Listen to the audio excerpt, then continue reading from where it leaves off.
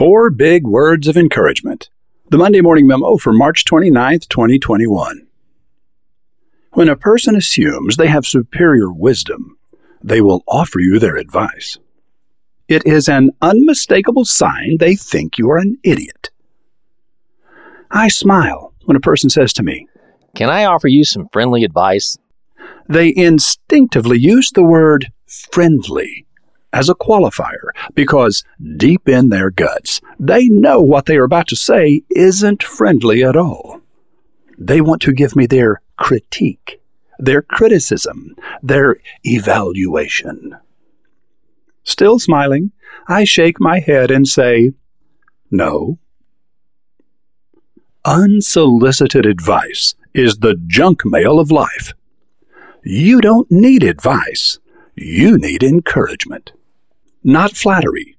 Encouragement. You can do the thing you would like to do. Of course you can.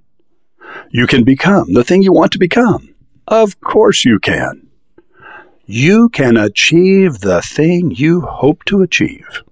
Of course you can. I don't know how long it will take or what you will have to endure, but I do know that you can do these things if you decide to. The only enemy you cannot outwit or outwait is death. You were created in the image of God. He does not think you are an idiot, and neither do I. Roy H. Williams. Today's memo was short and deep, but to make up for it, the rabbit hole is long, wide, and shallow. To enter the rabbit hole, all you have to do is click the image of me at the top of the page. Aroo, Indy Beagle. Did you know that older entrepreneurs are more successful than younger ones? Or that many of the most successful entrepreneurs never intended to launch an independent business?